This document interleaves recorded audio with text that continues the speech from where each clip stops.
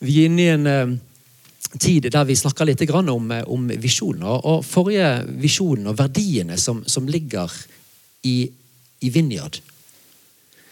Verdiene som vi har som menighet. Forrige uke så hadde Ståle en eminent undervisning om Guds rike. For Guds rike superviktig for oss. Men hvorfor det viktig for oss? Det fordi at Jesus, hva var det han forkynte? Han forkynte Guds rike.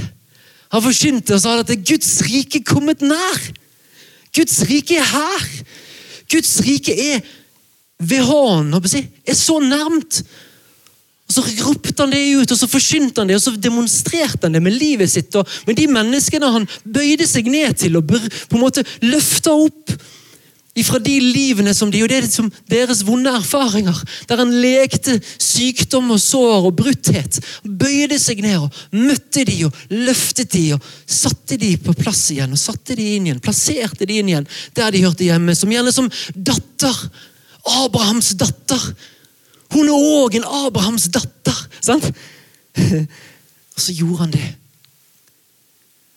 Guds rike var superviktig for Jesus. Og det superviktig for oss. Det noe av det grunnleggende, det som på en måte vi baserer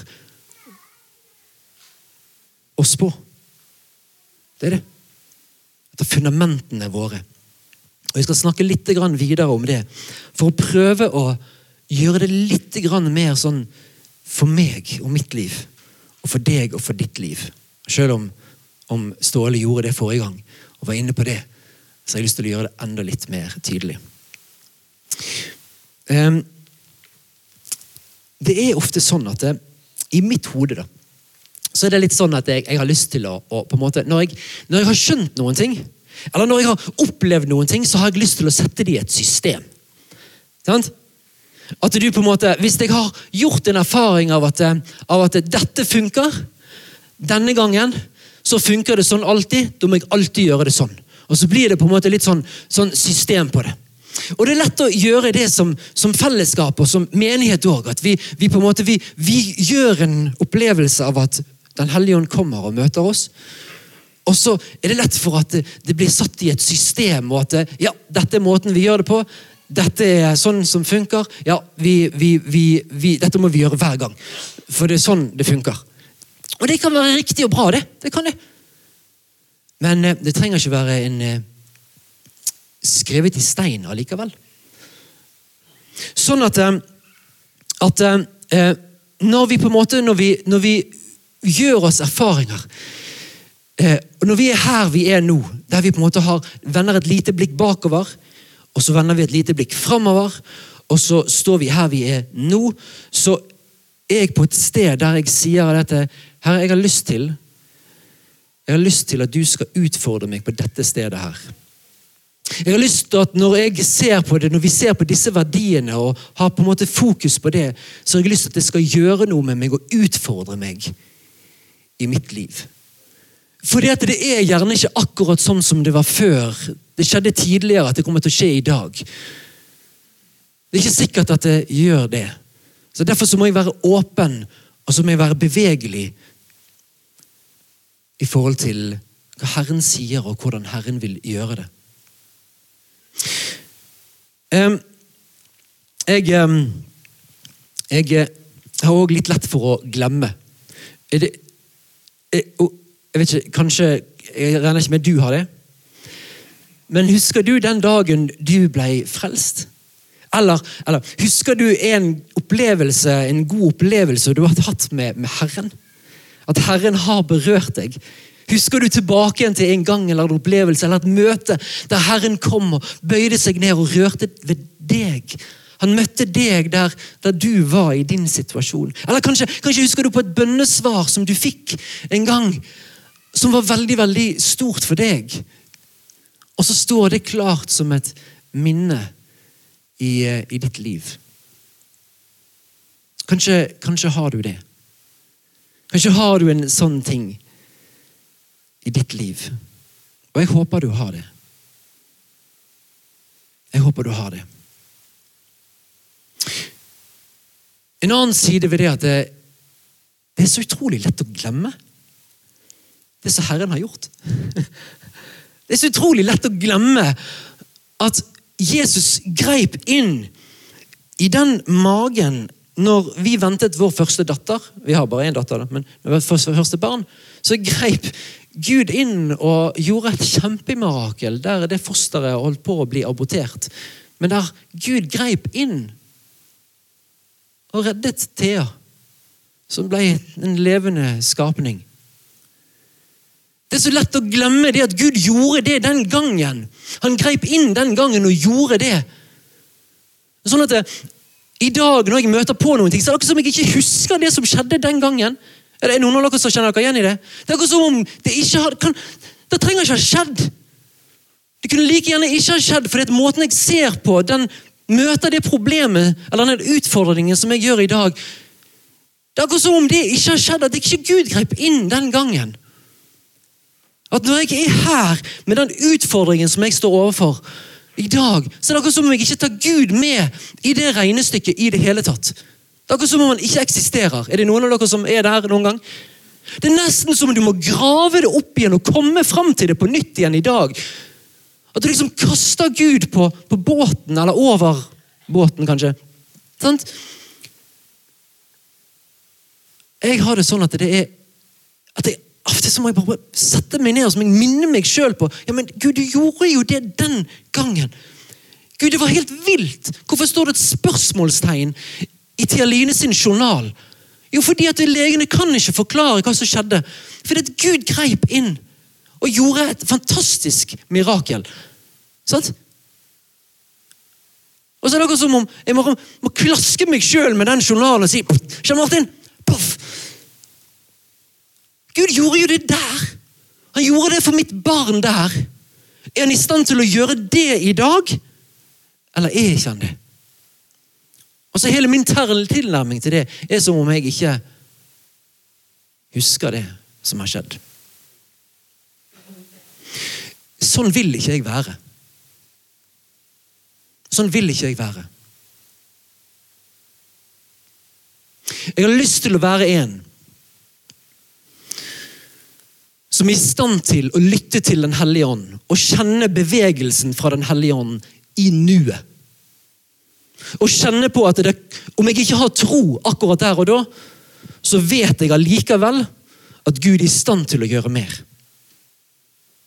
Ok, nå har jeg liksom lagt et sånn lite sånn grunnlag for hva jeg skal si videre. Ok? Så får vi se hvor det ender henne. Israelsfolket, de ønsket seg veldig gjerne en leder. De ønsket en som kunne gå foran dem. De ville være som alle andre. Alle andre folkeslag rundt dem som hadde en konge.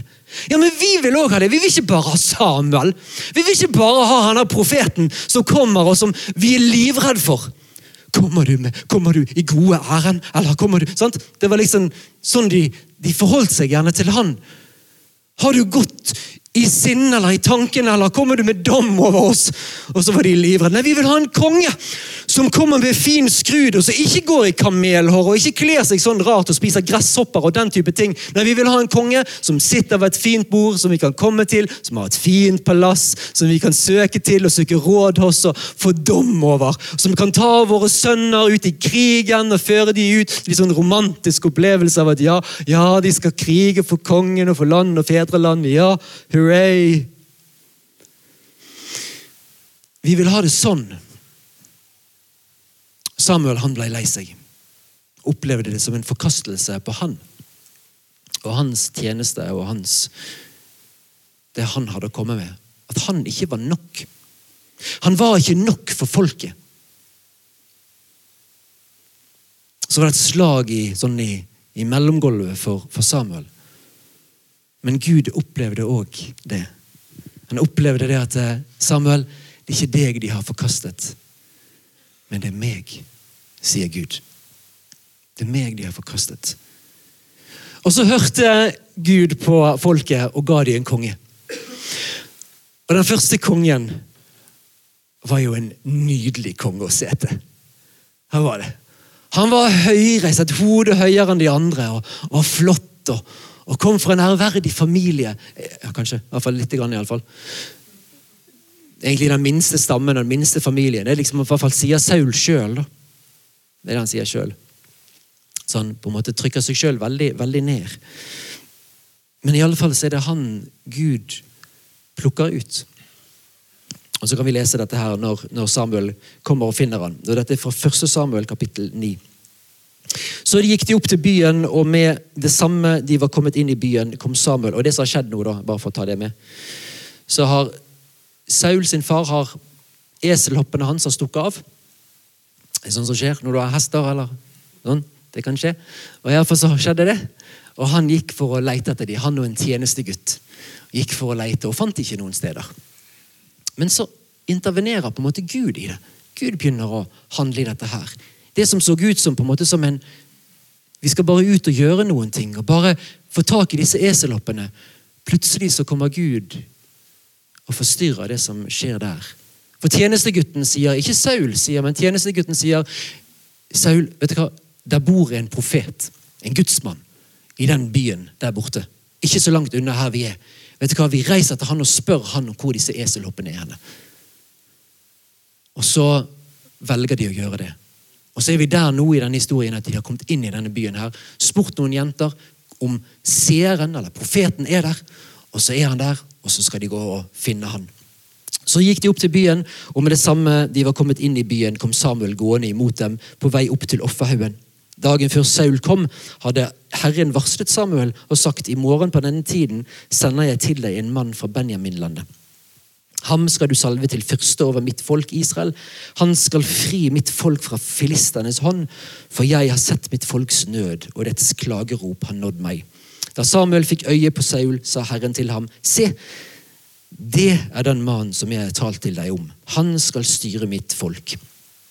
I byporten gikk Saul bort til Samuel og sa, kan du si meg hvor seeren bor? Samuel svarte Saul, jeg er seeren. Gå foran meg opp på haugen. Dere skal spise sammen med meg i dag. I morgen tidlig skal jeg sende deg av sted, og jeg skal fortelle deg alt ditt hjerte vil vite. Eselhoppene som kom bort for deg for 3 dager siden, skal du ikke være urolig for. De er kommet til rette. Men hvem er det hele Israel ønsker seg? Er det ikke deg og din fars hus? Saul svarte, men er ikke jeg bare en benjaminitt? Fra en av de minste stammene i Israel, og er ikke min slekt den minst betydningsfulle av slektene i Benjamins stamme? Hvorfor snakker du slik til meg? Men Samuel tok Saul og tjenestegutten hans og førte dem inn i halen. Han ga dem plass øverst blant gjestene. Det var omkring 30 mann der. Samuel sa til kokken, kom hit med det stykket som jeg ga deg, og ba deg å legge til side. Kokken tok opp lårstykket og det som fulgte med, og satte det fram for Saul. Og Samuel sa, her har du det som er igjen. Spis nå. Det er holdt av for deg til denne festen som jeg har kalt folket sammen til. Så spiste Saul sammen med Samuel den dagen. Siden gikk de ned fra haugen og inn i byen, og Samuel satt og snakket med Saul oppe på taket. Tidlig om morgenen, da det grydde av dag, ropte Samuel til Saul oppe på taket. Stå opp, så skal jeg følge deg på vei.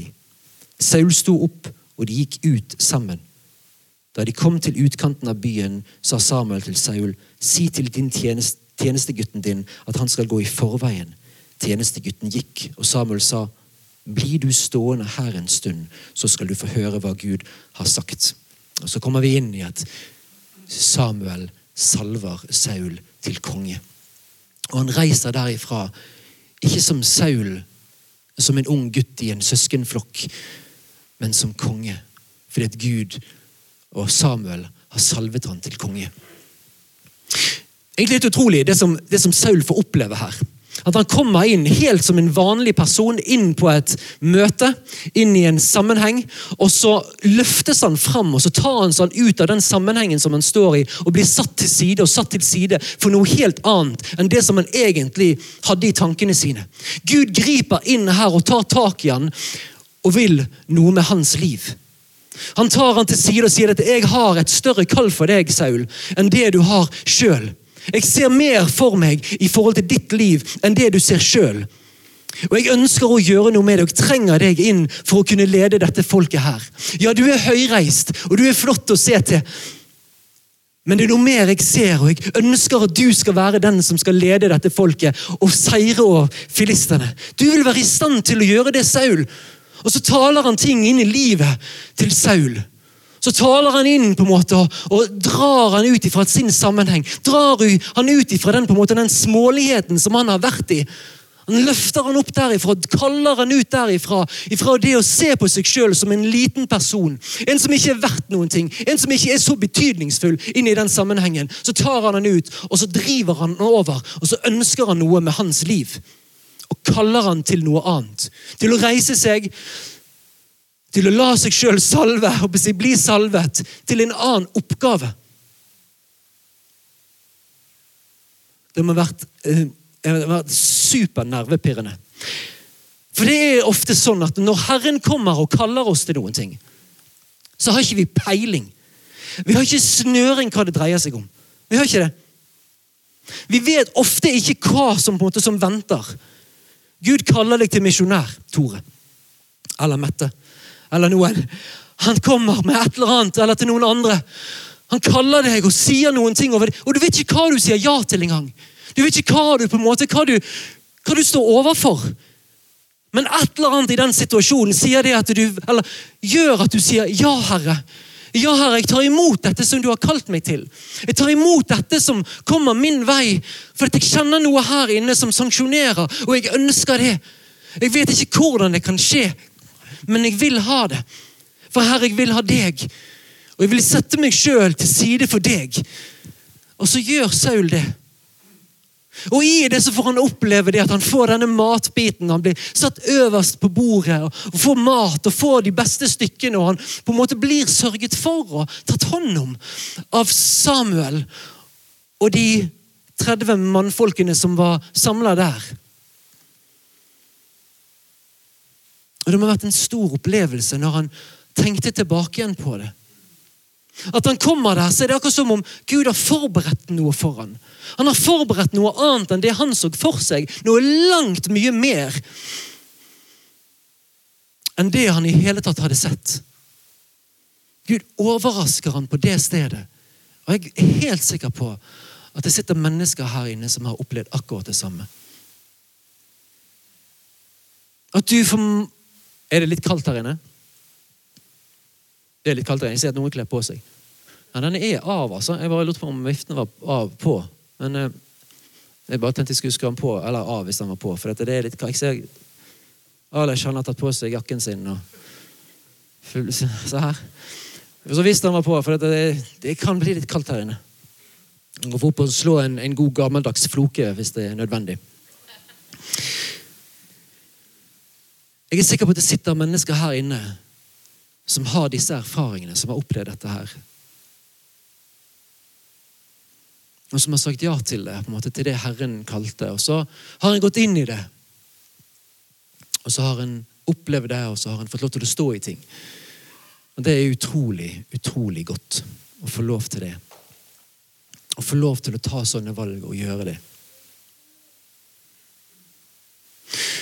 Og så er det at vi ønsker også å fortsette i det.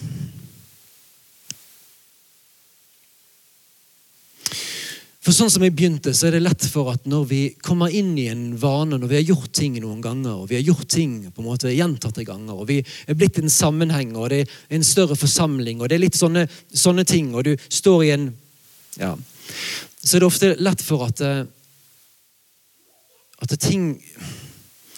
vi kanskje ikke er så avhengige av Gud i det vi holder på med. For at vi klarer oss veldig godt selv. Vi klarer å strukturere det som trengs selv. Vi klarer å gjøre det nødvendige, og fra uke til uke så får vi disse tingene til å gå.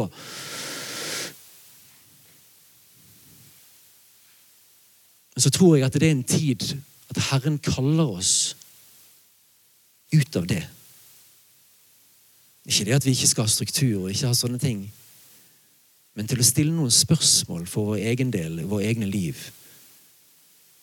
At det er mitt liv blitt litt fastlåst. Jeg er litt preget av min historie og mine erfaringer. Jeg har vært flink til å gjøre mange ting, og derfor så gjør jeg dette her. Og så er det blitt en vane og en ting som jeg ikke er så avhengig av Gud lenger enn det jeg tidligere var. For dette er faren, folkens. At i stedet for at det sitter her, så sitter det her. i hodet. Og derfor så må jeg si det. Derfor så elsker jeg, og det som, på en måte som Tore sa, og det som vi begynte med, at når vi kommer inn her, så kommer vi inn med de vi er. Vi kan få lov til å legge ned og være oss selv. Og hvis du kjenner på at livet er tøft akkurat nå, så kan du få lov til å kjenne på det, så kan du få lov til å være ærlig med det. For at i den ærligheten og i den sannheten og i den sprukketheten i livet,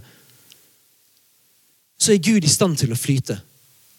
Så er den hellige ånd i stand til å flyte. Han flyter ikke i det stolte og i det faste, og i det som klarer seg selv. Han flyter ikke i det. Han gjør ikke det. Han flyter i det som er sønderknust og brutt. Det er det han flyter i. Det er der han er. Ikke det at vi sier det at ja, vi er Oslo Vineyard, og vi klarer oss, og vi har fin scene, og vi får det til, og vi klarer det. Det er ikke det det går på. Det er ikke det det handler om. Det er ikke verdt noen ting i den store sammenhengen.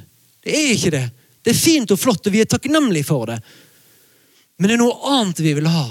Og det er en fare hvis vi setter oss der, og vi stiller oss på en måte og sier at dette er det vi har klart, og nå har vi nådd på en måte den høyden vi kan. Da bommer vi. Og da er det en fare for at vi lever her, og ikke her, der den hellige ånd flyter. Det er faren. Det er faren i det. For hva skjer med Saul? Han blir møtt av Gud på dette fantastiske stedet. Han blir tatt ut fra sin sammenheng. Han blir tatt inn og satt inn til konge. Helt overraskende. Helt utenfor på en måte sin vilje eller sitt ønske eller sin lengsel. Sant? Men Gud velger han ut og setter han der. Og han får oppleve det at Samuel kommer og bekrefter på en måte noen ting som han ikke så selv engang. Og så begynner han å vandre i det, og så begynner han å reise seg i det, og så begynner han å gå i det. Men det tar ikke lang tid før Saul ikke klarer å vente på Samuel lenger. Han klarer ikke å vente på Gud lenger, og på hans ord lenger. Så når han har kalt folk sammen til krig, når han har kalt folk sammen for å gå imot fienden, og han ser at det drøyer, og Samuel kommer ikke etter de 7 dagene. Han har jo lovet at han skulle komme innen 7 dager, og han er ikke her etter 7 dager. Han er ikke her nå, og han skal egentlig bære frem brannofferet og fredsofferet. Og nå, hva skjer? Nå forsvinner alt folket. Nå er det ingen andre igjen her. Nå er alle vekke, alle går. Og hva gjør Saul? Dette er veldig, veldig kort tid etter at Saul ble innsatt og salvet som konge. Der han har den fantastiske opplevelsen av at Gud løfter han frem, han setter han inn og lar han få lov til å spise, og plasserer han høyt opp på det bordet, og gir han mat, der Samuel sørger for han, og taler ting over hans liv. Og her er han i en helt annen situasjon, der han selv begynner å stille spørsmålstegn. Han ser med sitt hode, og ser med sine menneskelige øyne, og ser at her forsvinner folk ifra meg. Hvor skal det bli? Vi kommer ikke til å vinne denne krigen her. Vi kommer ikke til å klare oss. Vi mister jo alle sammen. Medlemmene forsvinner. Nei. Gud bedre et eller annet, sant? Skrekk og gru, hva gjør jeg nå? Nei, jeg må bare gjøre det selv. Det har dere meg et nøtteskall. Bare gjør det selv.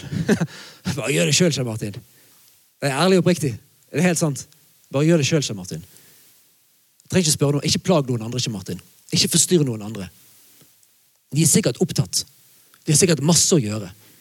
Sånn, akkurat samme som du tenker når du tenker på å kanskje ringe til pastoren. Nei, han har for mye å gjøre. Han har alt for mye å ta seg til.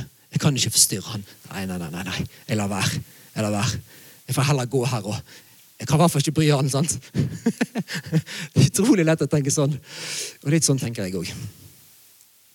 Ja, så der fikk dere den. Så hvis du har lyst til å være med og bidra, så er det bare å komme.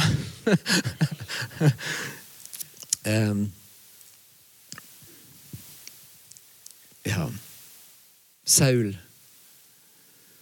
gjør det selv. Han var konge, han var ingen profet eller ingen prest.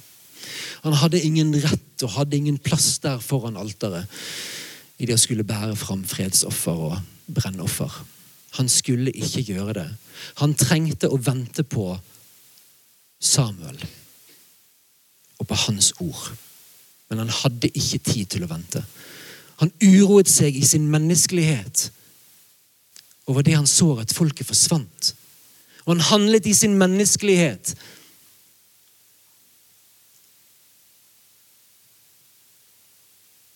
Og det er en reell fare å havne der. Vi begynner veldig godt. Vi går inn i Guds rike, og vi vet at det er tilgjengelig.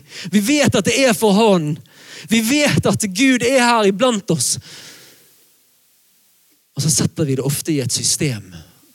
Og så ender vi allikevel opp med, og dette er en fare, folken, for oss som menighet, at vi ender opp der, at vi handler i vår menneskelighet, og ikke preget og ledet av den hellige ånd. Og igjen, så trenger vi å komme tilbake igjen til Herren og si, Herre, jeg trenger deg. Vi trenger deg.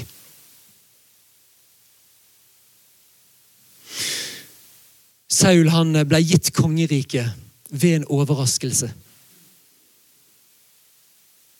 Det ble gitt til han ved at Samuel salvet han og ga han kongeriket. I det øyeblikket der han velger å handle i sin egen menneskelighet, sin egen frykt og sin egen uro, så tar Gud fra han. Samuel tar fra han kongeriket. Hadde du ventet i dag, så hadde jeg stadfestet ditt kongerike for alltid. 1. Samuel 13. Men, siden du ikke gjorde, så blir det tatt fra deg og gitt til en annen. En som er annerledes her inne. For Gud ser til hjertet. Og der i 1. Samuel 13 så er det vi finner det. Gud ser til hjertet.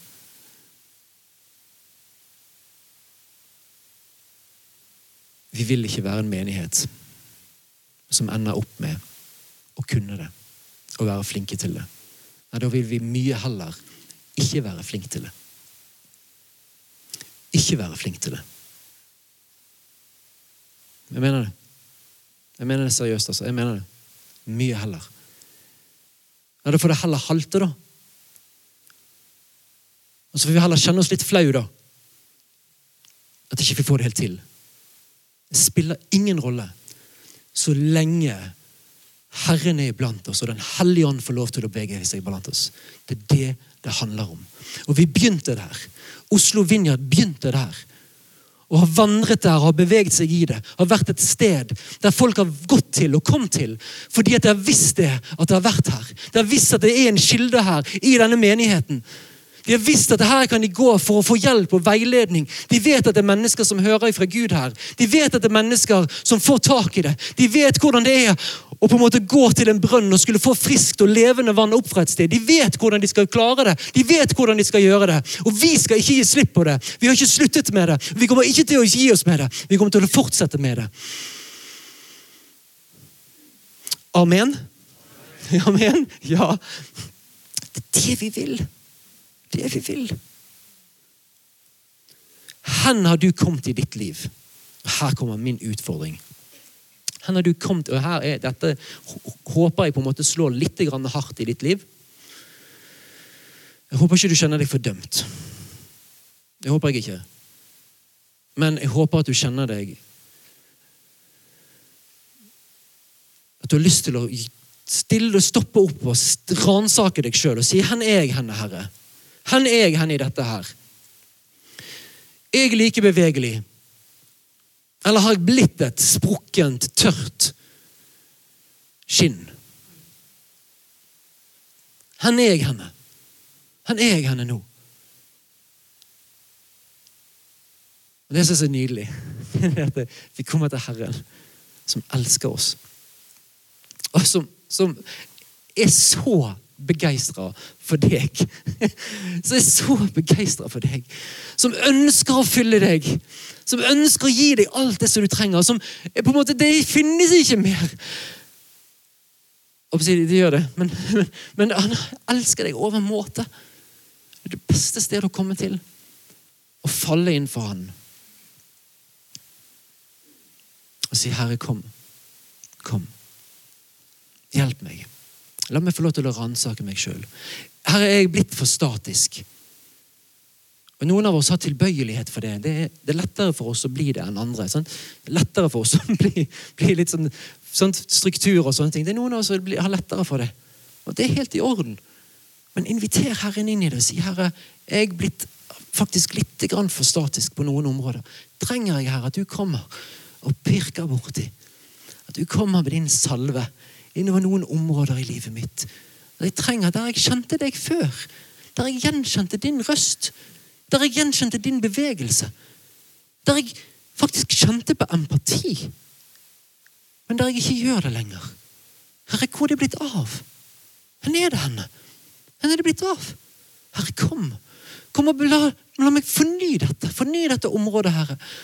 Ja, jeg vet jeg har suttet og hørt på mange som har hatt det vondt og vanskelig. Og kanskje har jeg lukket litt igjen. Jeg vil ikke.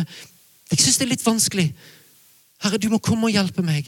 Vær det på en måte den som kommer imellom der. Sånn at jeg tør å gjøre det igjen. Sånn at jeg tør å åpne meg og ta imot, og sitte og høre og lytte til. La meg få lov til å fange din røst, Herre. La meg få fange din bevegelse. La meg få se hva du gjør i dag. Ja. Og så er det Guds rike handler om. Det er det handler om. Guds rike er dynamisk. Det er bevegelig. Og mange sier det at vi bygger Guds rike, og vi synger det i denne lille sangen, denne fine bygge Guds rike, bygge Guds rike, bygge Guds rike her på jord. Mamma kom og hjelp oss, pappa kom og hjelp oss. Men tingen er det at Guds rike bygger vi ikke. Vi gjør ikke det. Og det er veldig, veldig viktig å minne seg om. Guds rike er ikke statisk. Noe vi bygger som klosser. Det er ikke det. Guds rike kommer. Guds rike er kommet nær. Guds rike kommer nær. Vi bygger menighet. Men Guds rike kommer, så vi inviterer det inn. Og du i ditt liv stopper opp og sier, Helligånd, jeg inviterer deg inn. Guds rike som kommer nær. Og så beveger det seg iblant oss. Så, det er dynamisk og bevegelig. Det er her og nå. Og så skal vi få se mer av det. Og det er nydelig når vi kommer med våre spukne liv. Ja, men hvordan da, Herre? Hvordan da, Herre? Hvordan? Jeg kan jo ikke snakke. Jeg er livredd forsamlinger. Jeg har sosial angst, og vet ikke hvor jeg skal gjøre av meg. Jeg har lyst til å gjemme meg under en stol. Herre, jeg vet ikke hvordan. Nei, men Herren vet. Herren vet. Så kan du få lov til å komme til han. Og så er det tingene det. Jeg snakker av erfaring. Herren kommer nær, og så begynner han å jobbe. Og så begynner han å virke i våre liv. Og så får vi se mer av han. Så jeg har lyst til å oppmuntre deg i dag til å stoppe opp. Stille deg selv det spørsmålet. Herre, hvilke områder i mitt liv er blitt tørre? Hvilke områder i mitt liv trenger du å komme med din salve og mykne opp igjen?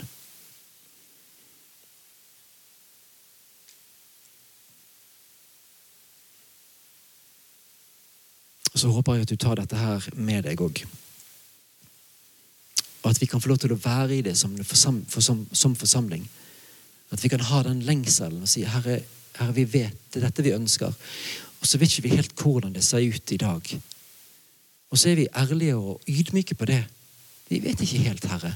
Vi vet ikke helt. Men det er dette vi vil. Vi vil ha deg. Du er Herre her, du er konge her. Vi vil ha deg. Vi vil i alle fall ikke ende opp som Saul. Sånn?